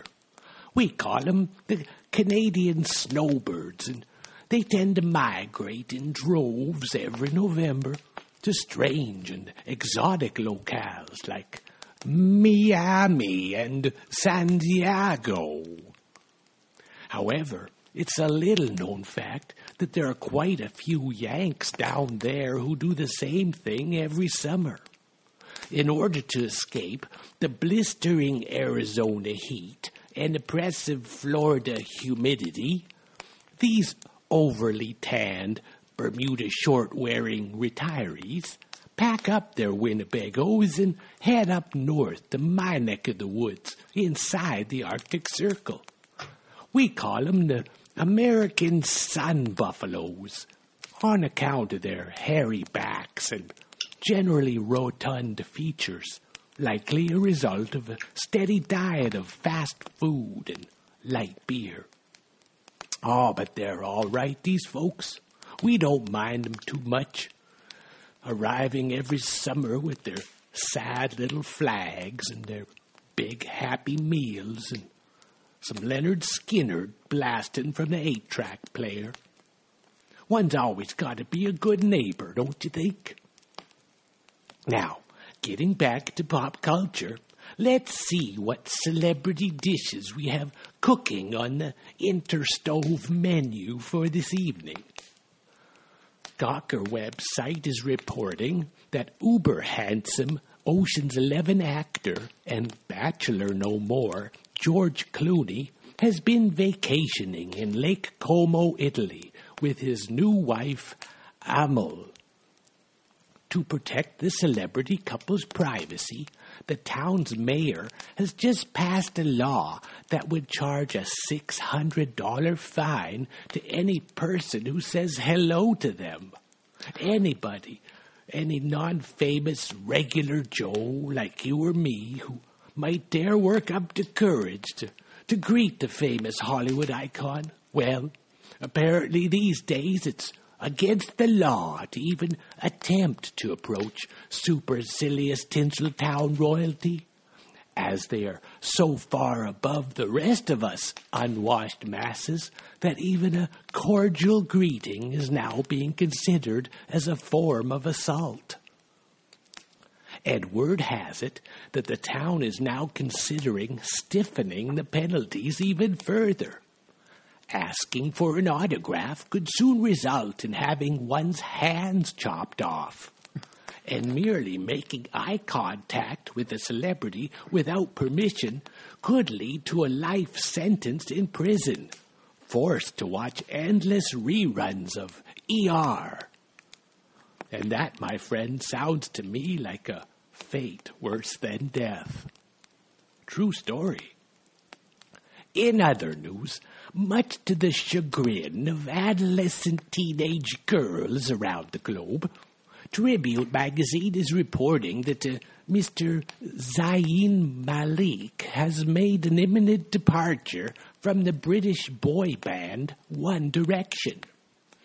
Zayn is believed to have quit the group due to numerous rumors about him cheating on his fiancée, a singer Miss Pierre Edwards, a member of the British girl band Little Minx. That's strange. A 22-year-old member of a British boy band engaged to a 21-year-old member of a British girl band? What could they possibly have in common? I mean, besides an abysmal lack of talent. High five! Word on the grapevine is that Miss Pierre has threatened to cancel their engagement after photos were released showing Zayn with his arm around a 19-year-old female fan at a Thailand nightclub called Seduction. Well, all I can say about that is when you go alone into a bar called Seduction, you get what you pay for. Now, the emergence of the all-boy pop band is a unique Western cultural phenomenon preceded by such supergroups as NSYNC, New Kids on the Block, the Bee Gees, and Bay City Rollers. Now, One Direction is unique in that they got their start on one of those newfangled reality singing shows, like American Idolatry or The Voices in My Head or The X Factor. I think it would have been better if they'd called the show The Y Factor, as in, why are there so many of these horribly predictable lame karaoke fests on the TV these days? They all look and sound exactly the same. Try giving any one of these contestants an actual instrument to play, and they probably wouldn't know what to do with it. I saw a show once where the host gave a real guitar to one of these pop diva wannabes and asked her to find the G string. Poor girl looked so confused, started tugging on her underwear. Darndest thing I ever seen. Now, getting back to One Direction, this latest flash-in-the-pan plastic boy band, in Relic's humble opinion, there's only one suitable place for this type of insipid pop music, and that's to be flushed right down the toilet.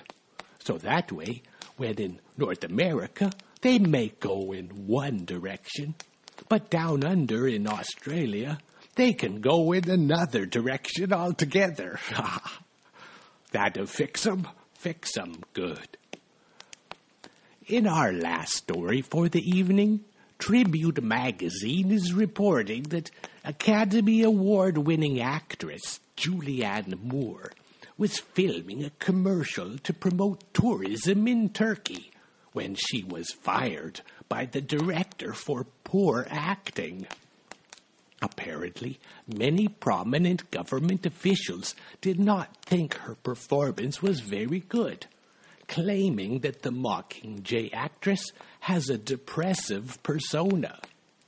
Personally, I think those Turkish officials are just being petty and holding a grudge against Hollywood actors in general, because every time a big blockbuster movie flops at the box office, critics call it a real turkey. Worst movie ever! Well, that's all I got for this week, kids. Until next time, it's your old friend Relic here, drying his wet woolly socks in front of a blazing fire and saying, always remember to keep your feet on the ground and your eyes on the stars. All right, thanks for that, Relic. That was very enlightening, as always. All of it 100% true. So, yeah.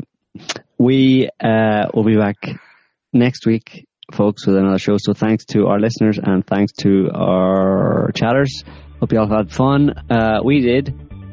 So until then, have a good one. See you next week. Bye-bye.